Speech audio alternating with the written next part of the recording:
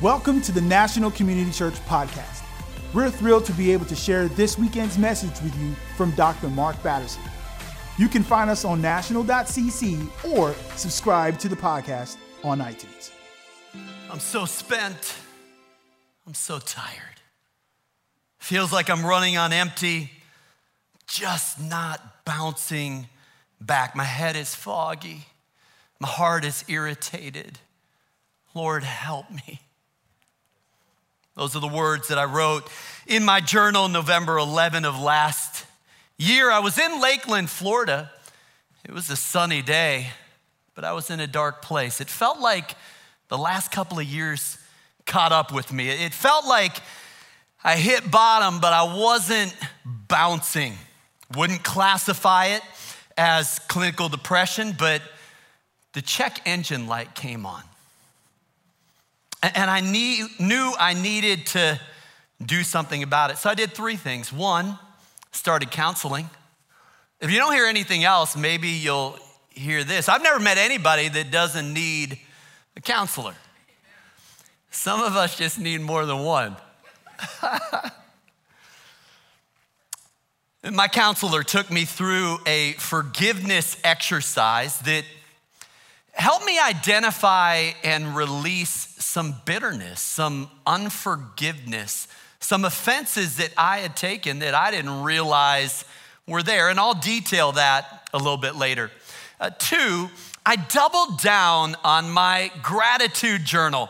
Now, when I say worship, I think for many of us, what comes to mind is what we just did. It's worshiping corporately in a gathering like this, and that's a beautiful thing because when we do, we are mirroring what is happening in heaven. But for me, the truest form of worship, the purest form of worship may be my gratitude journal. Why? Because I'm not singing someone else's lyrics on a screen. It's my words out of my experience. It's my ups and my downs. It's my ins and my outs. In fact, Laura and I will begin our Sabbath at sundown by sharing gratitudes, and it's a moment of worship. The gratitude journal is the way I give thanks in all circumstances.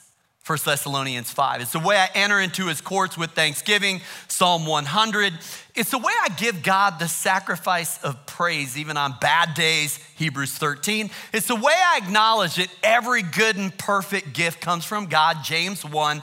And it's the way that I sing a new song to the Lord, Psalm 96. So I got some counseling. I doubled down on my gratitude journal, and I deleted some words from my vocabulary. They're not those words, okay? I know what you're thinking, okay? But here's what I realized. I had this revelation after a lot of self-examination that I was using negative words with a high degree of frequency, and those negative words were functioning like self-fulfilling prophecies. I was speaking it into existence. I was giving it power. I was making it harder than it had to be. In a series of studies conducted at the University of Chicago, the recordings of thousands of counseling sessions were analyzed. Some sessions were successful, resulting in sustained change. Other sessions were not successful. The differentiating factor was not the therapeutic technique. The difference, said Dr. Eugene Gendlin, is how they talk. If you want to change your life, you have to change your words. According to the constructive conception of language, our words do not represent the world objectively. Rather, our words create the world subjectively. The power of life and death is in the tongue. Words matter now more than ever. Words create worlds. And I think I was in a world of hurt in part because of the words that I was using. Now, we could stop right here, right? get some counseling, double down on your gratitude journal, and delete some words from your vocabulary. God bless. We'll see you next week. But we're already here, so why don't we keep going? A little bit of group counseling this weekend. Here's the thing. My external circumstances have not changed a whole lot in the last 3 months, but I'm in a totally different place. What I want to do this weekend is talk about how I got from there to here. And I don't have all the answers. I'm not completely out of the woods. I'm a work in progress. But I want to reverse engineer that process because my hunch is I'm not the only one that has that check engine light. So welcome to National Community Church. Shout out to all of our campuses, Cap Hill, Lincoln Theater, Nova. A little bit of love to our NCC online, wherever you are. By the way, why don't you just put it in the chat? Love to know where you are. I just heard this week we had a couple of folks from Majorca, an island off of Spain, I think last week or a week ago or two. And I just want to say I wish I was there, but welcome. Okay. So this weekend we wrap up our series on love. We talked about love unconquered, love regardless, love undistracted. This weekend we talk about love unoffended. Here's the big idea. Hurt people hurt people. Yeah. And forgiven people forgive people. Yeah, that's good. If you meet someone who is causing a lot of collateral damage, emotionally, mentally, relationally, there is a good chance that they are projecting their pain. There's a good chance that there is unconfessed sin or unforgiven sin, and they're acting out of open wounds. There's a good chance that they've taken offense, which means that their defense mechanisms are on overdrive and all they're trying to do is protect their ego. That's not just true individually, I think it's true internationally. Russia's invasion of the Ukraine is past my pay grade. But don't tell me that there aren't some of these factors at play. If you have a Bible, you can meet me on the north shore of the Sea of Galilee. Matthew chapter 6, Jesus delivers his Sermon on the Mount and he prays this prayer. Our Father, who art in heaven, hallowed be thy name. Thy kingdom come, thy will be done on earth as it is in heaven. Give us this day our daily bread and forgive us our debts as we forgive our debtors. Lead us not into temptation, but deliver us from evil. For thine is the kingdom and the power and the glory forever. Amen. I want to focus on the fifth petition. Forgive us our debts as we forgive our debtors. Simply put, our vertical forgiveness is contingent upon our horizontal forgiveness. Jesus adds a postscript to this prayer and we read right over it. And I think one of the reasons why we do that is because it's one of the hardest verses in the Bible to put into practice. It says, if you forgive other people, if. So it's conditional. If you forgive other people when they sin against you, your heavenly Father will also forgive you.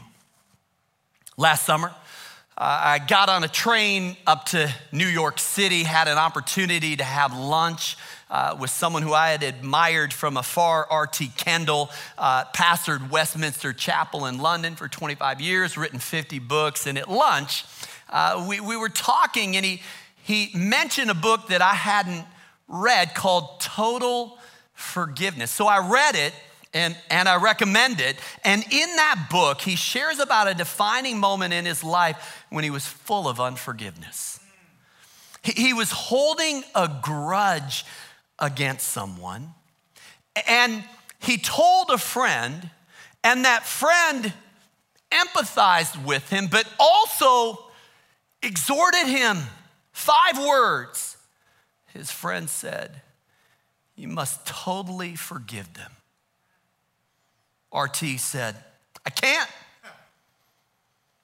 His friend said, you can and you must. He said, release them and you'll be set free. RT Kendall said, it was the hardest thing I had ever been asked to do. Right now, some of you are having flashbacks to things that people have said, to things that people have done. And I empathize with that. And I also exhort you, you must totally forgive them. But Pastor Mark, you don't know. I don't know. But you can. And you must. You have to release them and you will be set free. In that book, RT talks about what forgiveness is not. And I think that's really important at this juncture. He said forgiveness is not excusing what they did. It's not justifying what they did. It's not forgetting what they did. It's not even pardoning what they did. That's past our pay grade. Forgiveness is not turning a blind eye or subjecting yourself to that kind of abuse ever again. If someone commits a crime, they can experience God's grace. But that doesn't mean that they don't live with the consequences. Forgiveness doesn't cancel the consequences. It cancels the penalty, praise God. But those are two different things. Now here's what I know for sure. If you hold a grudge, if you allow a seed of bitterness to get into your spirit, if you hold on to the offense, if you fail to forgive, it will not hurt them.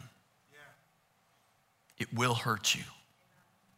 Forgiveness is not excusing or justifying or forgiving or pardoning per se.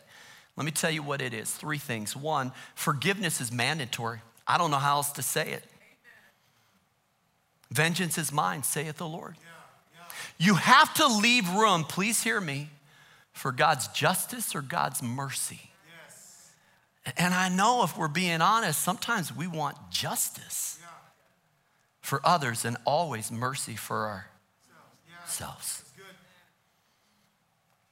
It doesn't mean that we subject ourselves to abuse. It doesn't mean that we don't establish healthy and holy boundaries. It doesn't mean that we become a punching bag for someone else's bad behavior. But forgive people 70 times 7. When I was 5 years old, I put my faith in Christ. After watching a movie called The Hiding Place, it was a story of Corrie ten Boom, who survived the concentration camps. She lost her father and her sister, endured tremendous torture and abuse, but she came out the other side. And eventually she would go back to Germany and she would preach the good news of the gospel that Jesus forgives.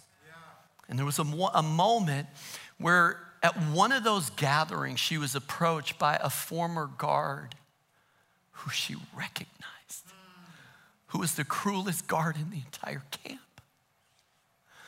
And he came up to her and said, I heard your message about forgiveness, but I need to hear it from you. Corrie said it was the hardest thing she ever did.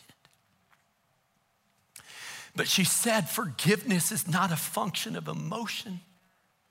It's an act of the will. And so there was this moment where she reached out and held the hand of this guard. And here's what happened.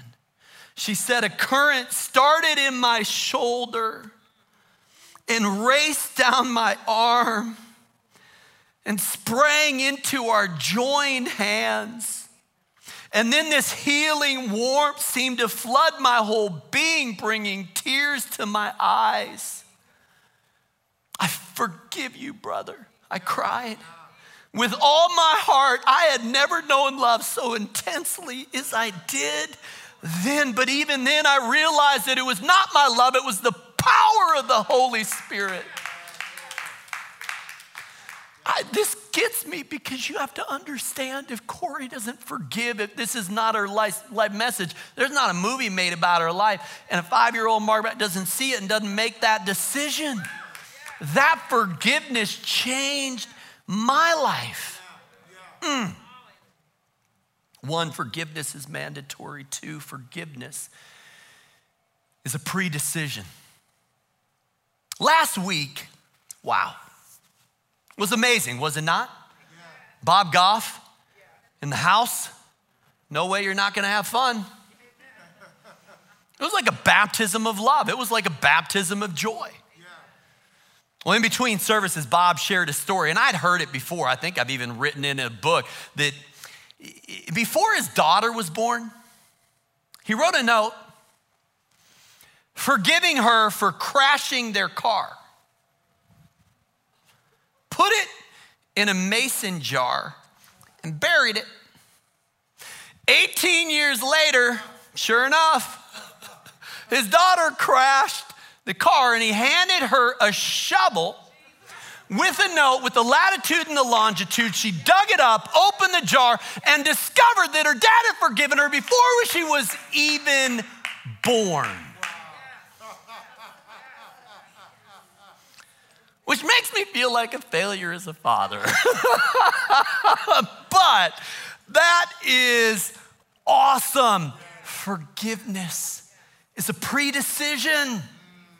And 3, forgiveness is forever. So I'm in my daily Bible reading plan. I get to Acts 7 last week. And, Stephen, first martyr in the book of Acts. And, I read that chapter, but I noticed something that I hadn't before.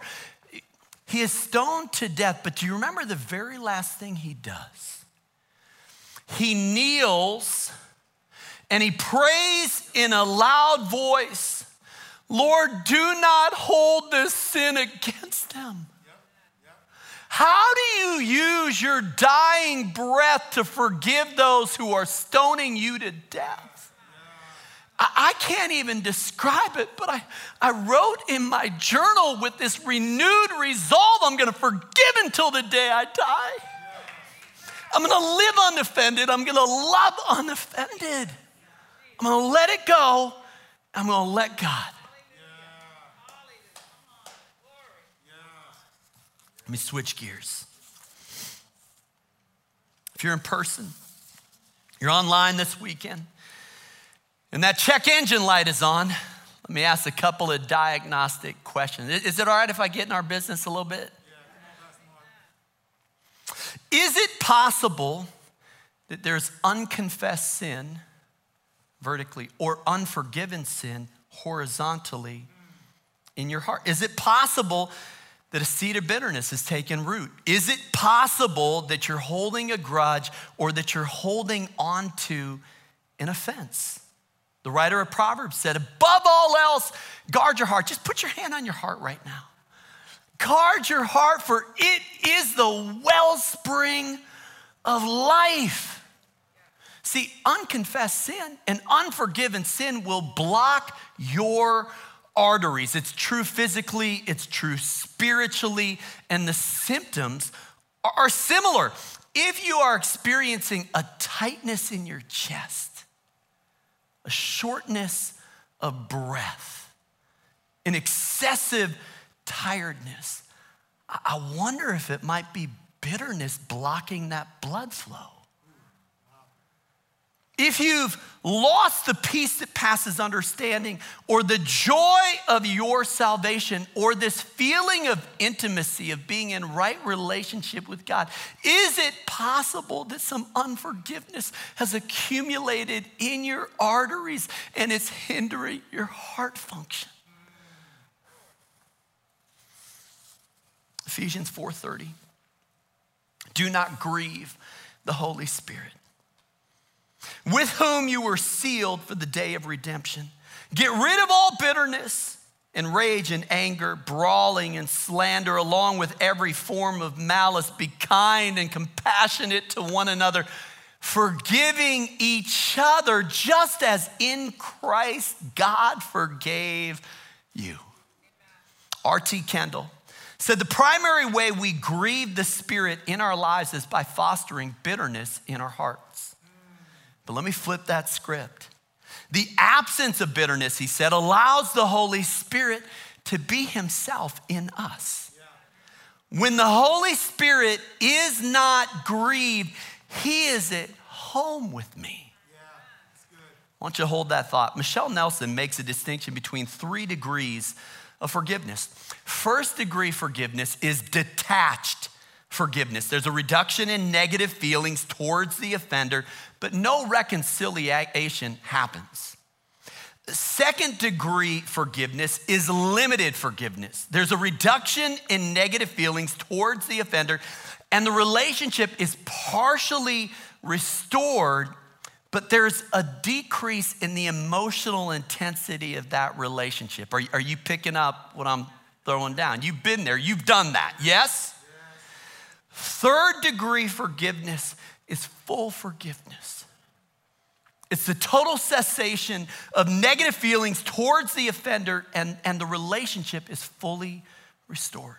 Now, I know it takes 2 to tango. I understand that you cannot control someone you have hurt or someone who has hurt you. Yes, you cannot control that, but you can offer full forgiveness. What does that look like? I'll tell you what it looks like. It looks like Jesus on a cross saying about these soldiers who drove spikes through his hands and his feet and saying, Father, forgive them, for they know not what they do. That is full forgiveness. R.T. Kendall says this: when I truly and totally forgive, I've crossed over into the supernatural and have achieved an accomplishment equal to any miracle. Oh, please don't miss this. I am more and more convinced that yes, turning water into wine, that's what I'm talking about. Feeding 5,000 with 5 loaves and 2 fish, raising Lazarus from the dead, healing a man who was born blind, installing a synaptic pathway between the optic nerve and visual cortex. That's what I'm talking about. None of those miracles are greater than this miracle. On the cross, totally forgiving. I don't have time to do this, but I'm gonna do it anyways. Matthew 13, Jesus goes back to his hometown. It says he couldn't do many miracles there. Do you remember why? They took offense. Listen to me. Third degree forgiveness, full forgiveness in my book is a miracle. We're believing for a supernatural demonstration of love and power. We're believing for signs and wonders. But here's the deal. If we want more miracles, we need more forgiveness. We need to put it at the altar, and if we do that, then anything and everything that would hinder, that would get in the way of what the Spirit wants to do is gone. Gone. Done. Don't you love that song? Come on. Whew. Let me double all the way back to that journal entry, and I'll connect the dots. My counselor took me through a forgiveness exercise, and I'll be honest, it's not like super dramatic. He just said, carve out some time, grab your journal, your Bible, and just ask the Lord a question. Is there anyone or anything that I need to forgive? I wasn't prepared. I wasn't prepared.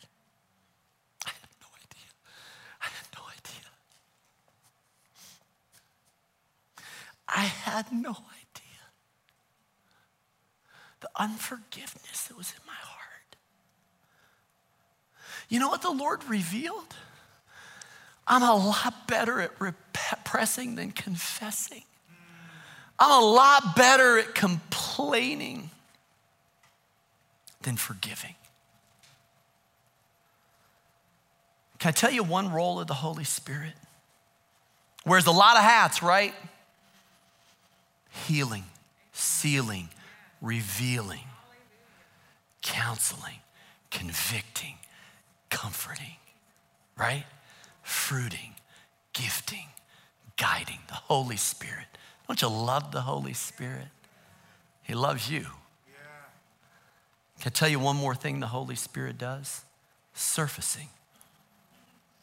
What are you talking about? I'm talking about 1 Corinthians 2:10.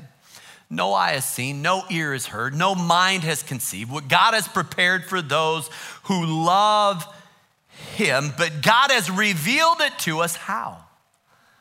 By his Spirit. And what does the Spirit do? The Spirit searches all things, even the deep things of God. The Spirit of God is searching the deep web, the dark web of our hearts and of our minds. And he'll surface those subconscious motives. He'll surface those repressed memories. There are 125 trillion synapses crisscrossing the cerebral cortex. And I'm convinced that the Holy Spirit dwells in the 40 nanometer synaptic gap between all of them. And so here I am. Lord, is there anyone or anything that I need to forgive? I'm not going to show you those pages in my journal. One, we don't have enough time. I'm going to protect the innocent. But I couldn't believe it. Some of them were recent experiences that I just kind of brushed them off, slipped them under the carpet. It's no big deal. It is if you let it hang around. Some of them were old memories. Had this weird flashback. Man, I must have been 8, 9 years old. First time I remember stealing something. I'm in a music lesson, trumpet. And I'm waiting for the lesson in front of me to get done. And it's crazy. I remember it so vividly because the Holy Spirit was even convicting me at 8. It was a Milwaukee Brewers baseball schedule, and I wanted it so bad. I took it. There were other things that the Lord just surfaced in me. And what I realized was I had all of these memories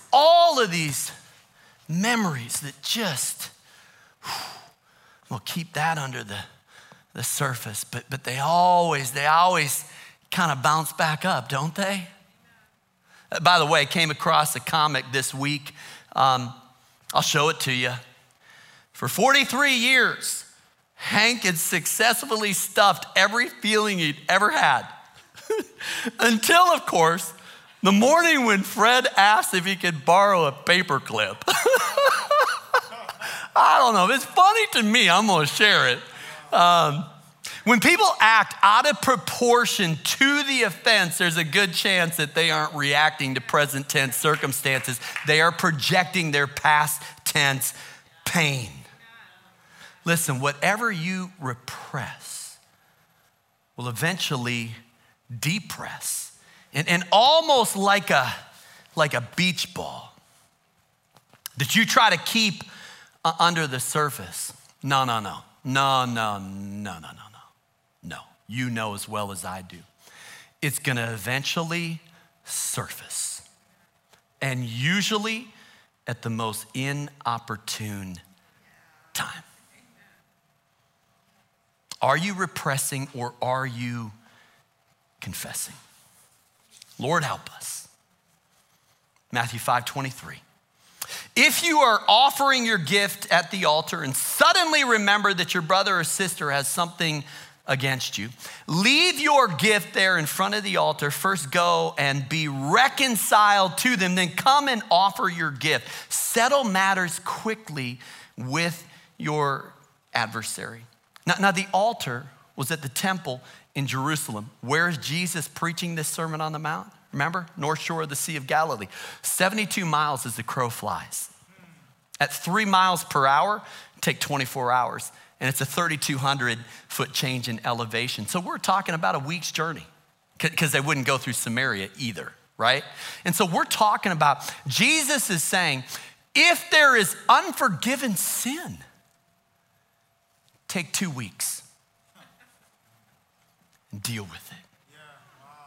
I sense in my spirit that we're on the brink of something, that we're coming into a season where God wants to move with power and with love and wants to restore our joy and give us peace and wants us to walk with a holy confidence. But we have to deal with that unconfessed sin and unforgiven sin. And so, there's nothing convenient about it. But somehow, some way, you need to do something. Because if you keep doing what you've always done, you're gonna keep getting what you've always gotten. And so I just wonder, is this a moment? Is it a moment? Like, I'm not gonna ask you to go 72 miles, but I'm gonna ask you to go 40 days, okay? You should have gotten a habit tracker on the way in. And if you didn't, you can get one on the way out. And if you're online, you can download it, ncc.re/Lent. We're gonna challenge you to do a couple of things over the next 40 days. One, I wanna challenge you to pray for 3 or 4 or 5 people. Who? You know what? My guess is a few people that you really love and a few people you need to forgive. Wouldn't that be something? What if God wants to set you free? Just release you into a new chapter of your life. But you have to cut the cord. You have to do something, right? I don't even know if this is gonna work. But you gotta confess it. Yeah? You gotta let the air out. Because it's downright exhausting to spend your life trying to repress this and that and the other thing.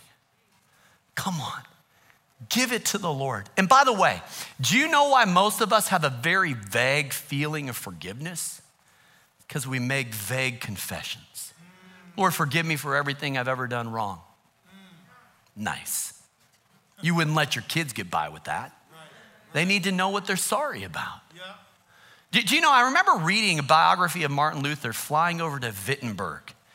It's actually there on Reformation Day, maybe 14, 15 years ago. I remember reading that he would spend 6 hours in confession. I remember thinking to myself, either he has a lot more sin than I do, or he was confessing in a way that's very different than I do.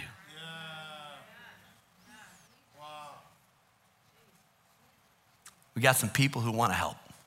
Sozo, Celebrate Recovery, don't have a whole lot of time, but a couple of links you'll see.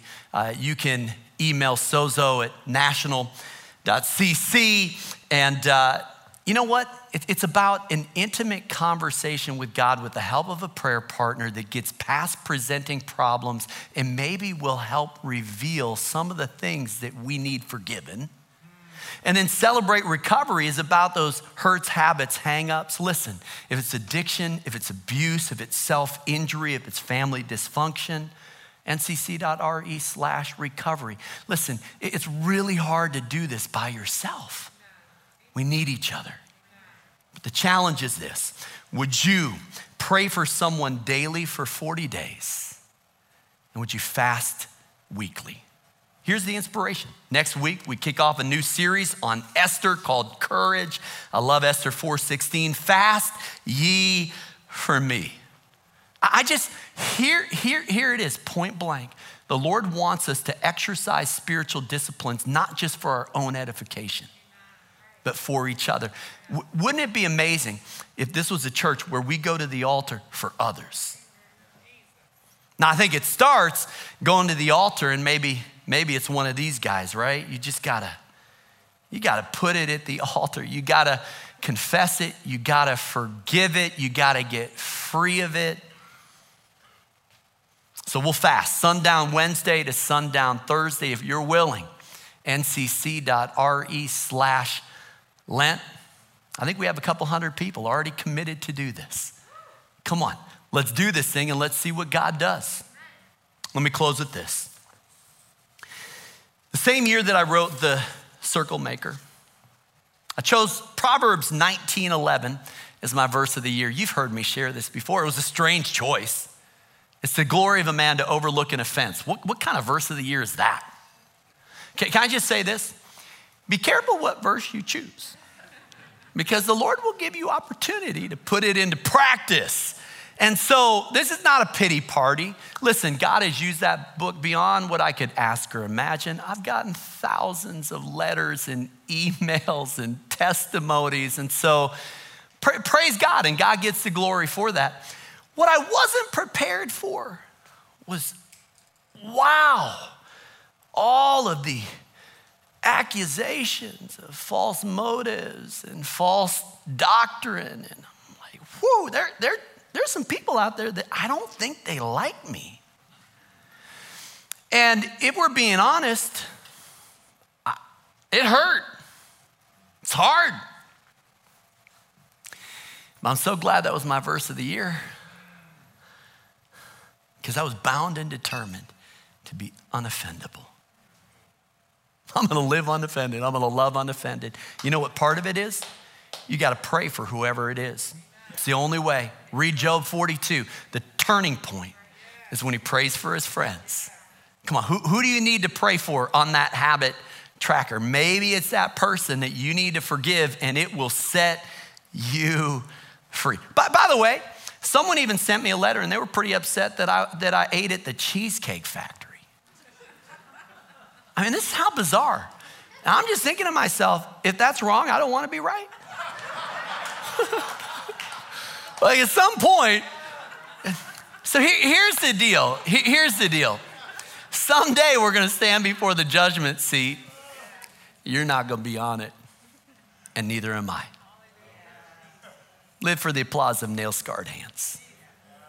Don't be afraid of offending some Pharisees, and give God the glory along the way.